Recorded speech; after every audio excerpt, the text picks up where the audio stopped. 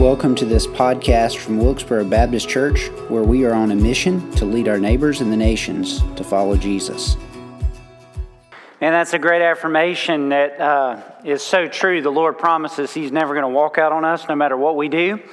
And if you think about exactly what we're going to talk about in the book of Exodus, God kept that promise over and over again to His people. I'm going to ask you if you would to turn with me to the book of Exodus, chapter 12.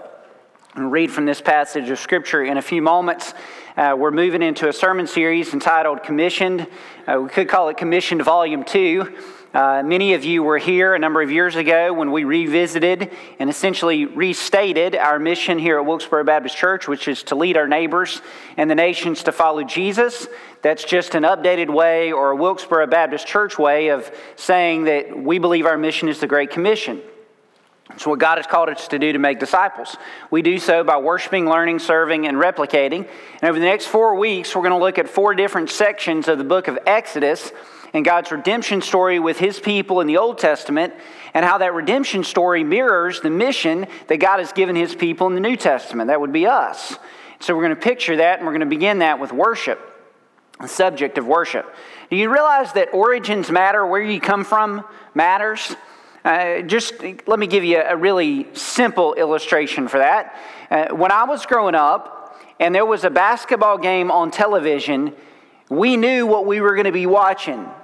The kids didn't get a pick. My dad got to pick that we were going to watch the basketball game or the baseball game or the football game. That's just the way it was in my house. Interestingly enough, when there's a basketball game on, or a football game on, or a baseball game on, I want to watch. Guess what my boys have learned in our house?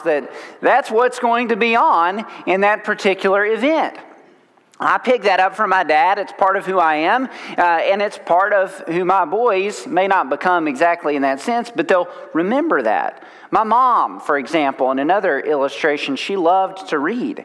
So from a very young child, she would put us on her lap and she would read to us over and over again every single night. And that developed in me and my brother a love for reading. And I still love to read. I enjoy reading and get a lot out of reading. So the way that my mom and dad approached me as a child, who I am, it comes from who they were and how they raised me.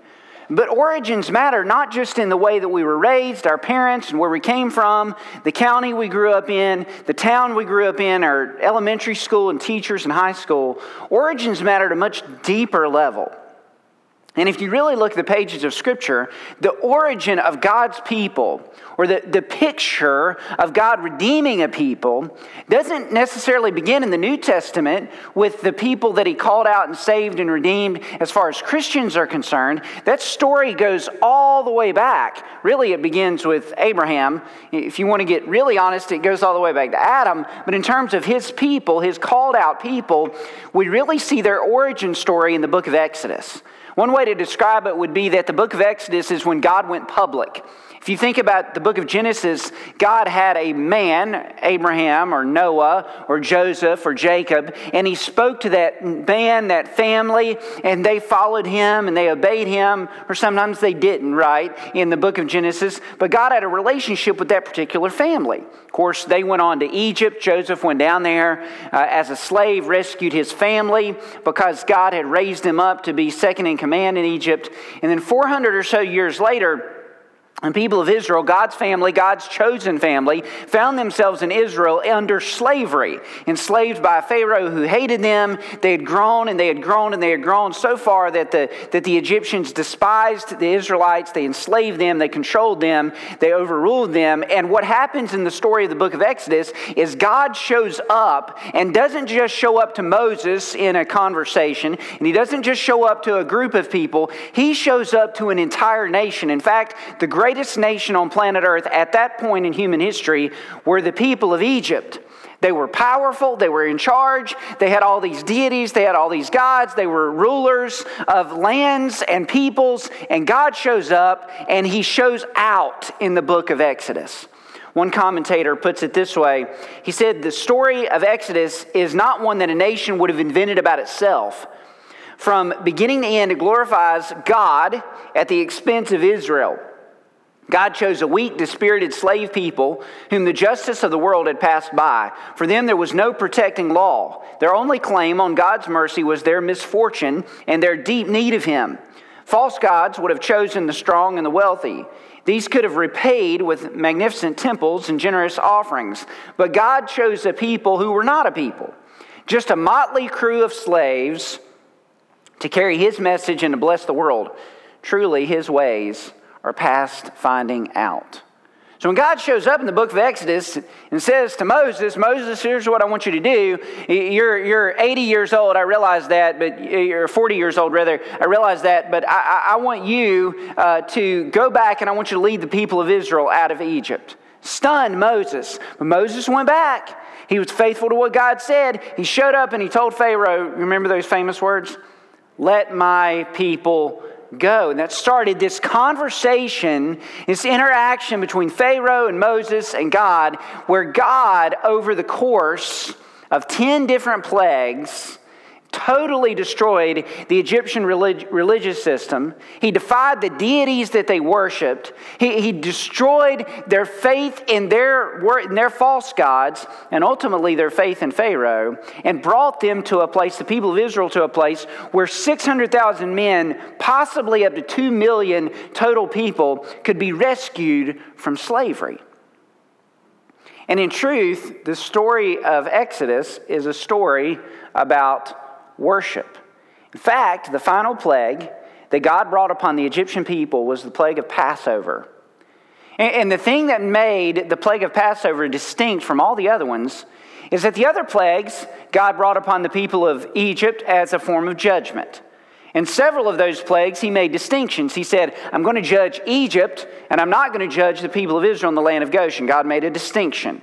And it was clear to all the Egyptians that they were getting judged and the people of Israel were getting off. They were getting off scot-free. They weren't experiencing the same plague.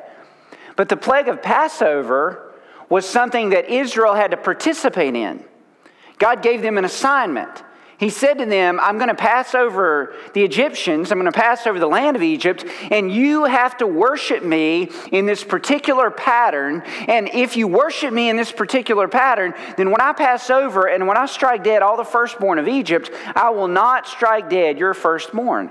And so the act of redemption, of rescue that God brought upon the people of Egypt, and that God protected and defended and rescued His people, their participation was an act of worship. We're going to read from Exodus chapter 12, where God speaks to Moses and describes to the people of Israel what they should do. Because there's an intersection here. There's an intersection between worship and redemption, God's rescue and our response to God's rescue, that underscores who you and I are supposed to be as followers of Christ. If it's our job to lead our neighbors and the nations to follow Jesus, that job begins with us recognizing our redemption and then responding to our redemption in appropriate worship. And worship guides and drives the way that we live out our faith as followers of Christ. We're going to see how that plays itself out in Exodus chapter 12. The Lord said to Moses and Aaron in the land of Egypt, this month shall be for you a beginning of months. It shall be the first month of the year for you. Tell all the congregation of Israel that on the 10th day of this month, every man shall take a lamb according to their father's houses, a lamb for a household. If the household is too small for a lamb, then he and his nearest neighbor shall take according to the number of persons, according to what each can eat, and you shall make your count for the lamb. Your lamb shall be without blemish, a male a year old. You may take it from the sheep or from the goats, and you shall keep it until the 14th day of the month, when the whole assembly of the congregation of Israel shall kill their lambs at twilight. Now I want you to notice this. It was a lamb for a family or for a group of families, a goat for a family or a group of families, but it was a congregational act. In other words, every family had a responsibility to worship, but it was the whole congregation of the people of Israel at twilight that were to be acting in congregational solidarity, in congregational worship. It was a gathered group of people that was supposed to worship God in a specific way. Notice what they are to do. Verse 7, then they're to take some of the blood and put it on the 2 doorposts and the lintel of the house in which they eat it. So the picture is they're to kill their lamb or their goat at the doorpost, so blood would be down at the bottom, and then they're to take a hyssop branch and they're to dip in the blood and wipe it on the sides of the doorpost and on the top frame of the doorpost. Verse 8, they shall eat that flesh at night, roasted on fire with unleavened bread and bitter herbs. They shall eat it.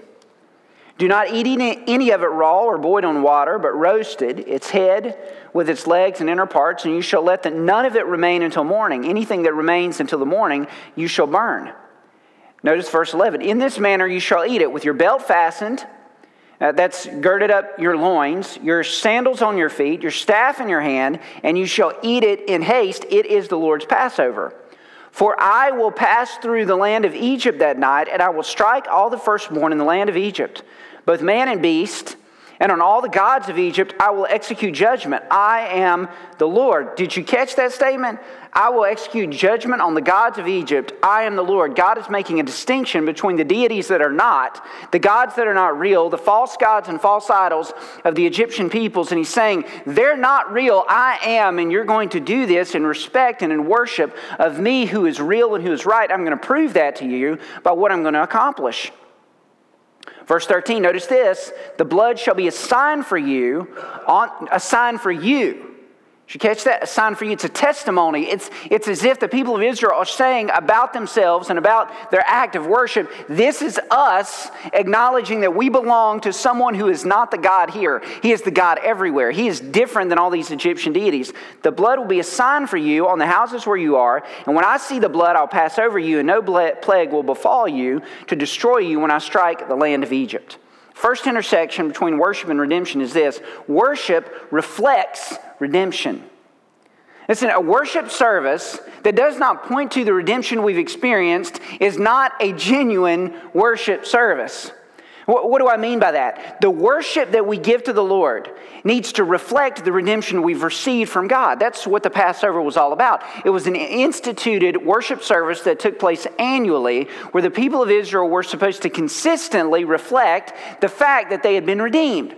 The Lord was going to judge the Egyptian deities. He was going to judge the final Egyptian deity, which would have been Pharaoh, who worked very hard to make himself out to be a god.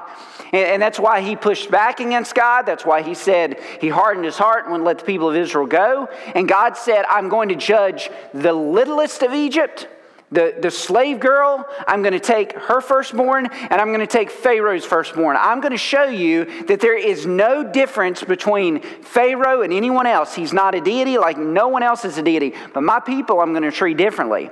And I'm going to treat differently as a reflection of the worship that they're going to bring back to me. They're going to make a sacrifice. I'm going to see the blood. I'm going to pass over them. And that act of worship is to be reflective of the redemption that the people of Israel were anticipating and would then experience as you read on in the book of Exodus. So what happens when we gather for worship? Folks, when we gather for worship, our worship service is to reflect the redemption that we have received. It's to be focused on what God has done for us. That's why our songs are about Jesus. That's why we sing about salvation. Because when we are here as a gathered body of believers, we should testify to one another and about the Lord Jesus that we've received redemption, that we've been rescued, that we've been changed, that we've been forgiven, that we have been made new. Our worship, even in the acts of ordinances, which we're going to partake in a few minutes, the Lord's Supper is a picture of redemption.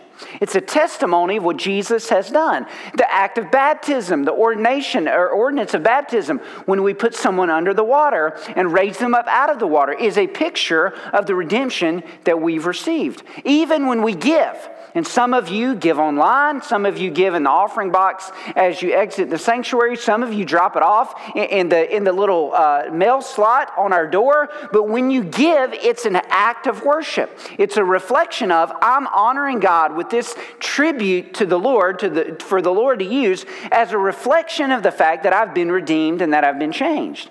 Let me tell you what worshiping that reflects your redemption will do. When you come into a gathered body of believers as the Church of Jesus Christ, and you remember who you were, and you remember what path you were on, and you remember the sins you were engaged in, and you remember the life you lived, and then you remember that God sought you out, rescued you, changed you, forgave you, washed you, cleansed you, and then you look around the congregation of other believers, and you see so-and-so who you did some of that stuff with, Or you do other stuff and you say, well, that person's here too and I'm here. It's a testimony of the redemption of God. And what does that do when we reflect on the fact that God's redeemed us? You know what it does for me? It opens my mouth to sing. Because how can I not testify to the greatness of God's work when I remember the greatness of His redemptive work in my own life? Folks, our worship is to reflect the redemption that we have. Even the way that we handle our worship services. Why do we pray in our worship services? Because it's an act of humility and bowing before God and acknowledging that He's great. It's an act of worship that reflects on our redemption. Why do we begin and end our worship services with Scripture and show Scripture all the way throughout worship services? Some weeks it's up to 5 or 6 different passages of Scripture. But it's because the Scripture focuses on the God who is redeemed and focuses on the redemption we've experienced. Folks, our worship should reflect our redemption. And when it does, it's the starting point for us being able to live out our lives on a daily basis, kind of a weekly basis, of living out our mission to lead our neighbors and the nations to follow Jesus. Let me say, secondly, worship remembers redemption. And skip down with me to verse 24. God continues to explain the rite of Passover, and then He says in verse 24, "You shall observe this rite as a statute for you and your sons forever." This is something you're to do now, and you're to do every year from now for all time and eternity. Did you catch that? Forever, you're to observe this act. Now, the Lord changed it, thankfully, in the New Testament. We'll come to that in a few moments. Verse 25, "And when you come to the land the Lord will give you, as He has promised you, you shall keep this service." So 2 times in 2 verses, the Lord has told the people of Israel, this is something that's to be permanent. You're to do this over and over again. Verse 26, "When your children say to you, 'What do you mean by this service?' you shall say, 'It is the sacrifice of the Lord's Passover, for He passed over the houses of the people of Israel when He struck the Egyptians, but He spared our houses.' And the people bowed their heads and worshipped." So Moses is giving instructions, the final instructions. He's saying, this is what you're to do. This is how you're to do it. You're to put the blood on the doorposts. And then he says, and in the future, you got to get this for just a second, the people of Israel are still slaves. Do you get this? It's the last night that they're slaves, but they're still slaves.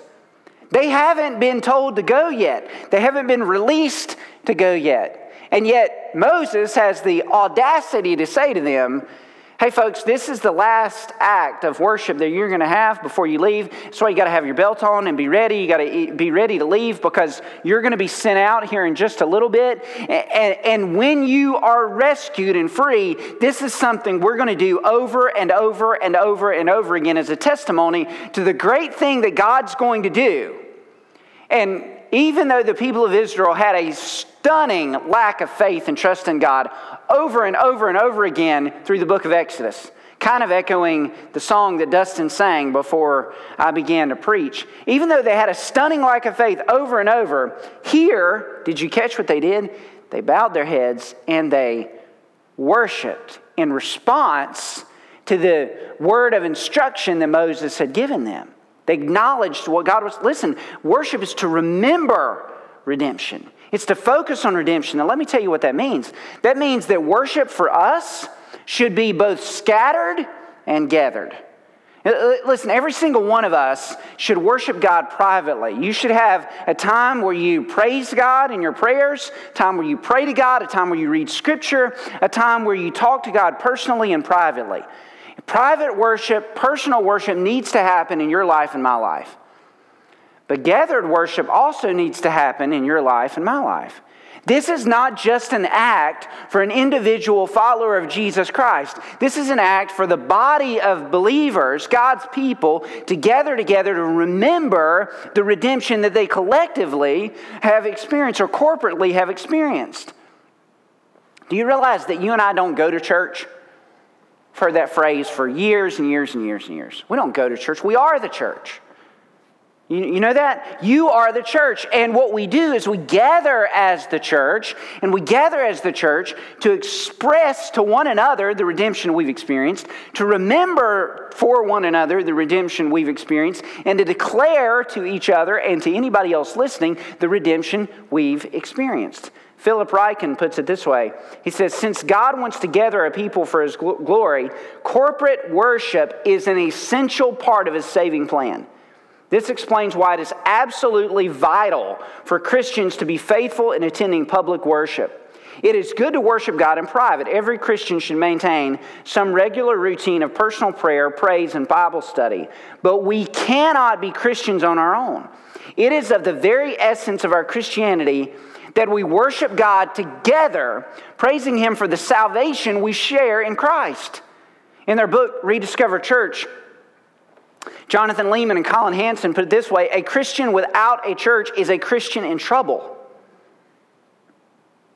And we have too many Christians living in this day and age that are without a church. Oh no, you've got a church kind of experience, but you're not participating in the gathered body of believers, and that means we're not exactly where we ought to be, and we're not experiencing what God wants us to experience as a gathered body of believers, because our worship remembers our redemption. It reflects on and thinks on and dwells on what we have experienced through Jesus Christ. In the Screwtape Letters, C.S. Lewis imagined conversations between two different demons. And one of those demons said, hey, here's the best thing we can do. We just need to prevent our charge from doing anything. Just make him apathetic. Make him think he's pious, but don't let him behave in a pious way.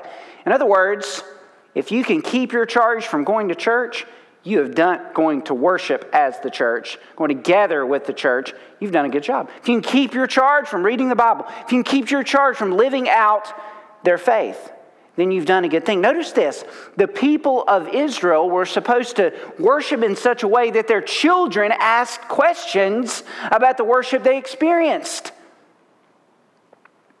I'm going to meddle for just a moment. How can your children ask you anything about what's going on as in terms of experiencing redemption if they're never in a worship service with you to hear anything about the redemption you say you've experienced? The people of Israel were supposed to observe in such a way that 8-year-olds and 12-year-olds and 6-year-olds and 18-year-olds said, Mom and Dad, what's this about? Why are we killing the lamb? Why are we doing this with the blood? Why are we celebrating the Passover? The reason was because they were to be evangelistic with their children and explain to them, this is what it means for us to be God's people. I'm going to make some specific applications here. And I'm going to do so with some kindness, but I'm going to try to do so with a little bit of clarity too. I realize that many of you that are watching us at home, you feel the need to watch at home rather than be in a crowd of people. I understand that. I understand some are trying to still say they've got surgeries coming up, health challenges, immune compromise. I realize that. And so I'm not really talking to you. But there are a lot of us and a lot of others that have watched church online for about 19 months or 20 months or so. And I'm just going to tell you, because we need the gathered church to remember redemption, it's time for some of us to change out of our pajamas on Sunday mornings, to put on our Sunday clothes, and to gather back with the body of believers for worship. I'm just being honest with you. You need it. You need to be around other believers. There is a difference between watching church and worshiping with the church. I'm not trying to be mean, but you need it, and the body of Christ needs you here, and we need to see you, and you need to be seen, and that needs to be a part of who we are as followers of Jesus. You say this, because we need the gathered church to remember redemption. Moms and dads, it's time for some of you to set aside the idols that are keeping you away from gathering as the church. I know too many people, I know too many parents, I know too many families who would rather be on the ball field than in the church. They'll do everything else. I mean, nothing has come back to normal, right, in life. I mean, we're not really back to normal. I don't know that there's ever a pre-COVID normal coming back into our experience. But I watch sporting events and I see crowds of people. I see people at restaurants and they're full. I see people in all sorts of other venues in life, and everything appears to be, in some situations, completely pre-COVID. And yet some of those folks that'll go do those things, idolize some of those things, they won't have their kids in church on Sunday mornings, in the worship, the gathered body of believers. So I'm going to tell you something.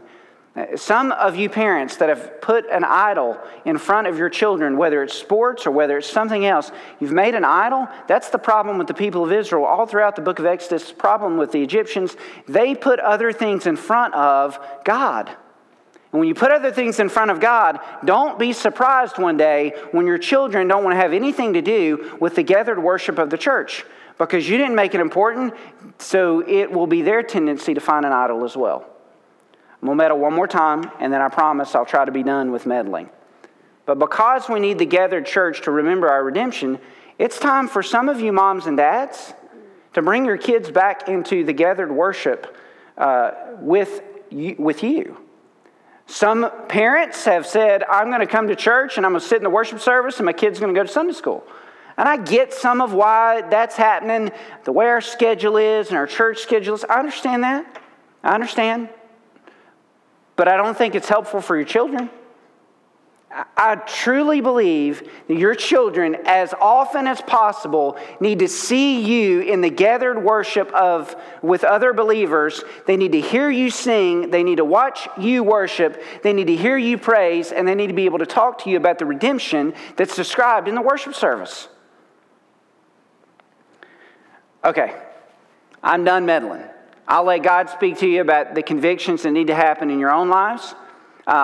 Be nice to those that aren't doing exactly what they ought to do. Pray for them, encourage them, inspire them, remind them, maybe tell them to watch. Let me be the one to kind of challenge from this passage of Scripture. But worship remembers redemption. And folks, if we're not here together as a body of believers to remember the redemption we've experienced, how do we expect the next generation to know at all what that's like and what that means for our salvation? How about this one? Worship celebrates redemption. We're not going to read all this in chapter 15. Chapter 15 follows the Passover story. The people of Israel were sent out. They plundered Egypt. They got to the Red Sea. You remember that? The Egyptians were behind. The Red Sea was in front. God said to Moses, hold out your arm and the Red Sea will part. And the Red Sea parted. People of Israel walked through on dry land. I mean, you got to think about this for a moment. Being a part of that horde of Israelites that left out of the people out of Egypt, man, they'd seen the plagues and they had seen the Passover and they had seen the Red Sea miracle and they'd seen Pharaoh's armies destroyed when the Red Sea went back upon itself and destroyed Pharaoh's armies. They'd seen all these things. Chapter 15, there's kind of an interlude. It's a worship service. Moses sings this great grand song of rescue and redemption. And chapter 15:20 says this, then Miriam the prophetess, that's Moses' sister of Aaron, took a tambourine in her hand, and all the women went out after her with tambourines and dancing. I think it's safe to say Miriam was not a Baptist. Now, Michelle has played the tambourine in our worship service. Thank heavens, Michelle, for doing that. But I have not seen any of you dancing in our worship service yet. Okay, maybe us as Baptists, we'd be a little uncomfortable if we started, or some of us started, just dancing in the worship service. Celebration. Why did they dance and celebrate? Why did they do that? Because they had just witnessed the greatest act of rescue and redemption and judgment that the world had ever seen to that point in human history. They had watched things happen that you wouldn't believe if you saw with your own eyes. But they had experienced it. They had walked through it. They'd seen it. Let me tell you something, folks. When we gather as the body of believers, as the church to worship, we ought to take those scowls off our faces. We ought to take those frustrated looks and those worried hearts and set them aside. And for an hour, we ought to set our lives apart to celebrate. I don't care if the music isn't exactly what you want it to be. God forbid that the music isn't exactly what you want it to be. Jesus died for your rotten, terrible, sinful soul, regardless of whether the music is what you like or not.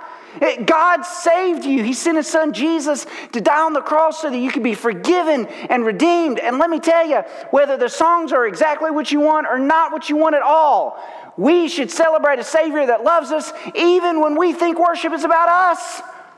That's the problem. Worship is not about what we like or dislike. Worship is about the King who came to be a pauper, to die on a cross so that we could be forgiven and redeemed. Let me tell you something, folks. Worship celebrates redemption. Can I get an amen? We ought to amen. We ought to praise. We ought to thank God. Why? Because what He has done to forgive us and redeem us and cleanse us. Let me give you a final intersection. Worship invites redemption. Invites redemption. Worship not only separates us, makes us distinct from the world around us, our worship of God, but it also declares the salvation we've received to the world around us. I want you to pick this up. Chapter 12, verse 43. The Lord said to Moses and Aaron, "This is the statute of Passover. No foreigner shall eat of it, but every slave that is bought for money may eat of it after you have circumcised him. No foreigner or hired servant may eat of it. It shall be eaten in one house. You shall not take any of the flesh outside the house. You shall not break any of its bones. All the congregation of Israel shall keep it. If a stranger shall sojourn with you and would keep the Passover to the Lord, let all his males be circumcised. Then he may come near and keep it. He shall be as a native of the land, but no uncircumcised person shall eat of it. There shall be one law for the native and for the stranger who sojourns among you." Listen, worship makes us distinct from the world around us. I'm not going to get into all the details of this, but over the course of the last 30 or 40 years, there have been a lot of different values and philosophies regarding worship and worship services. Some of them have been seeker-sensitive. Let's attract as many people as will come so that they'll hear the good news of Jesus Christ. I understand that philosophically.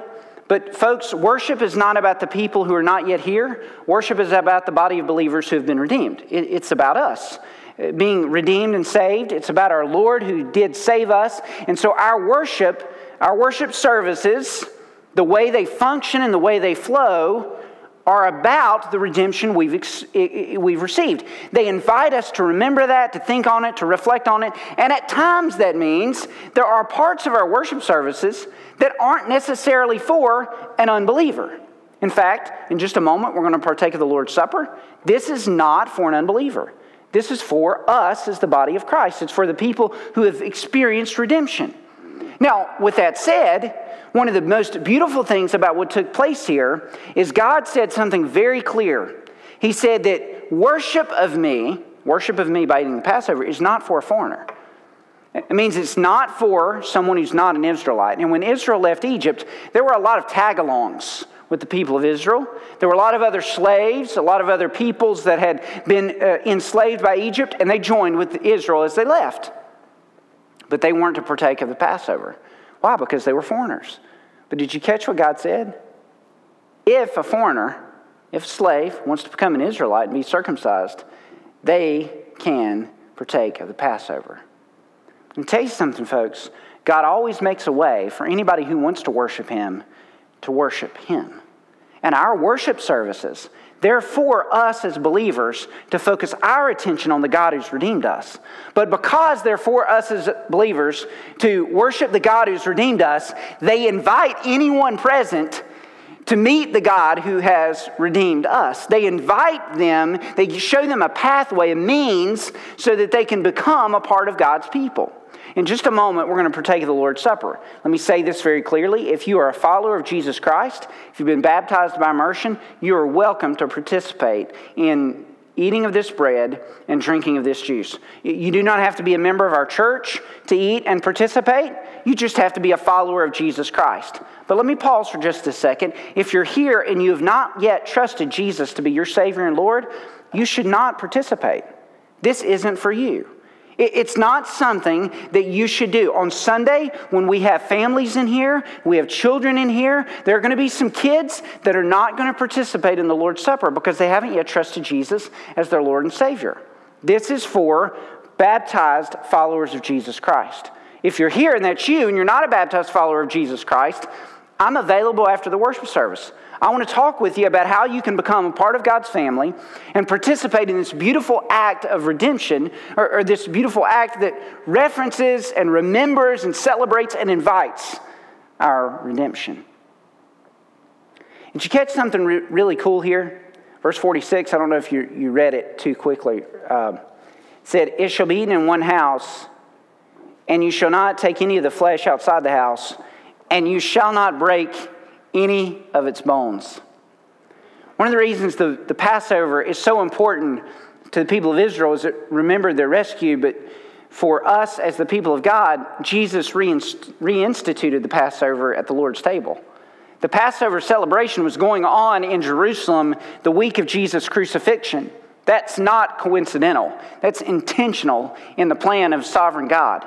That Jesus on Passover night would be sharing bread and sharing juice with his followers, but he reinstituted the Passover to say that, hey, listen, this is not about the old covenant, taking a lamb and slaughtering it. This is about the new covenant, the only lamb, the one and only lamb being slaughtered for your sins. It's a beautiful testimony to what Jesus did. And do you catch that? Not a bone shall be broken. Psalm 22 says the same thing. And you remember when Jesus was hanging there on the cross for your sins and for my sins? He was hanging there, he was dead. And what they would do to discover whether they were dead or not, or to make sure they were dead, they would break the bones of the criminals on the cross. They came to Jesus discovering he was already dead because he gave up his own life. And instead of breaking his bone, they pierced his side, affirming as a testimony that Jesus is a pure and spotless lamb that has the right and the responsibility to take our sins away, to cleanse us and to redeem us and to renew us for spiritual life. And you know what that means? That means you and I, as followers of Jesus, get the privilege to celebrate our redemption. Get the privilege to invite others to participate in our redemption. Do you realize that this act of rescue and redemption the people of Israel experienced was an act of judgment? Yes, God took care of the people of Israel, but he judged all of Egypt because they enslaved the people of God, because they disbelieved God. Do you recognize that's exactly what happened on the cross? God not only provided the means for us to have redemption, he did so by judging your sins and my sins. He did so by punishing Jesus in your place and in my place, thereby making a way that you and I can be forgiven and redeemed. There's sometimes we celebrate the Lord's Supper, and we do so with a sense of somberness and reflection on our sinfulness. There's sometimes we celebrate the Lord's Supper, and we do so with a soul filled with gratitude and praise. I think we're in the latter. Here's what I want you to do. I want you to take those elements of the Lord's Supper. I'm going to close in just a moment with an invitation story. But I want you to partake of this Lord's Supper as an act of worship, as a reflection of your redemption. So if you're a saved follower of Jesus Christ, take that tear tab. And if you wouldn't mind, pull it back so you can get the wafer. And pull that wafer out and get it ready. And then pull that other tear tab back so that you can drink the juice. So here's what we're going to do. We're going to remember Jesus, the Passover Lamb. Jesus, whose body was broken on our behalf. Jesus, who took our sins. He was punished for us. And guess what we get to do tonight? We get to celebrate the redemption we've experienced. Lord Jesus, thank you so much for dying on our behalf, for your body being broken for our sins. In Jesus' name.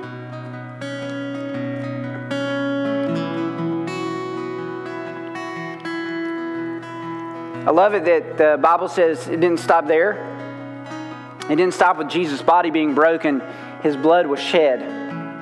And if you've never noticed it before, in the Passover experience, the blood was wiped on the top of the doorpost and on the sides, and it was on the bottom. And if you draw straight lines there's a cross. I think that's intentional in God's providence, so that when Jesus, thousands of years later, 1,500 years later, would hang on that Roman cross, on that cruel cross, suspended between earth and heaven, his blood was shed so that you and I can experience forgiveness and redemption and new life.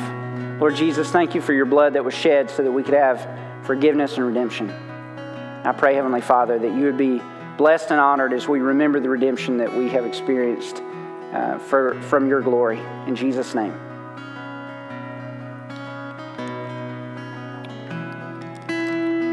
As Eddie continues to play, let me close with this story.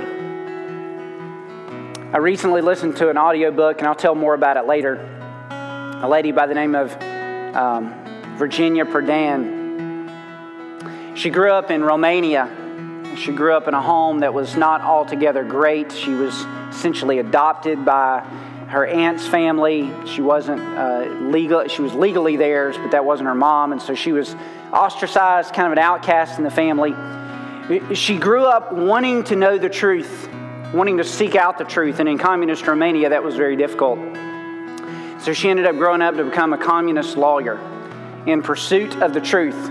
As you can imagine, that was a difficult prospect because they didn't really want the truth to be found in communist Romania in the late 1970s and early 1980s. One of her clients invited her to church one day, and when she went to church that particular day, the preacher was preaching on the text, John 14:6, I am the way, the truth, and the life. And that struck her at her heart, and she became a follower of Jesus in communist Romania. She ended up spending the next several years of her adult life defending Christians and churches against the communist regime in a country that was hostile to Christianity. So she was targeted and attacked. At times she was beaten. One particular occasion, she and her 2 daughters were put under house arrest for more than a month with little to nothing to eat. Couldn't go out, couldn't go anywhere, couldn't do anything. And they finally let them go. It happened to be on a Sunday morning. She saw her and her girls, and they were able to leave the house. You know, the first thing she did, she got her girls dressed, and she went to worship with the gathered body of believers at her local church. Folks, I'm glad you're here with us today. Folks at home, let me invite you back with the gathered body of believers to worship with each other and celebrate the redemption that we have together experienced. If you don't know Jesus as your Lord and Savior and you need to experience His redemption, come meet me at the altar or talk with me after the worship service. Let's praise God for what He's done to save us. Stand with me if you will. Lord Jesus, forgive us for our apathy. Forgive us for not gathering to worship You. Forgive us, Lord, for when we gather to care more about what we like than the God that we love. Forgive us, Lord, that when we gather, we don't come with the right attitude and the right heart and the right expression. Forgive us, Lord, that sometimes when we gather, we don't think a thought about the salvation we've received. Father, we're Your people. It's hard to be Your people sometimes. I don't mean that in the sense of it's wrong. I mean that in the sense of, God, we get it wrong so many times, just like the people of Israel did all throughout the book of Exodus. But Father, we come to You in this moment, worshiping You, confessing where we've gotten it wrong, asking You to forgive us. And in so doing, Lord God, we remember the redemption that we experienced on that conversion date, however many years ago it was for us. Thank You, Lord, for forgiveness, for redemption, and thank You especially for the privilege of worshiping You. Father, hear our praise and be exalted. We pray this in Jesus' name. Thank you for listening to this podcast. Remember to like and subscribe wherever podcasts are found.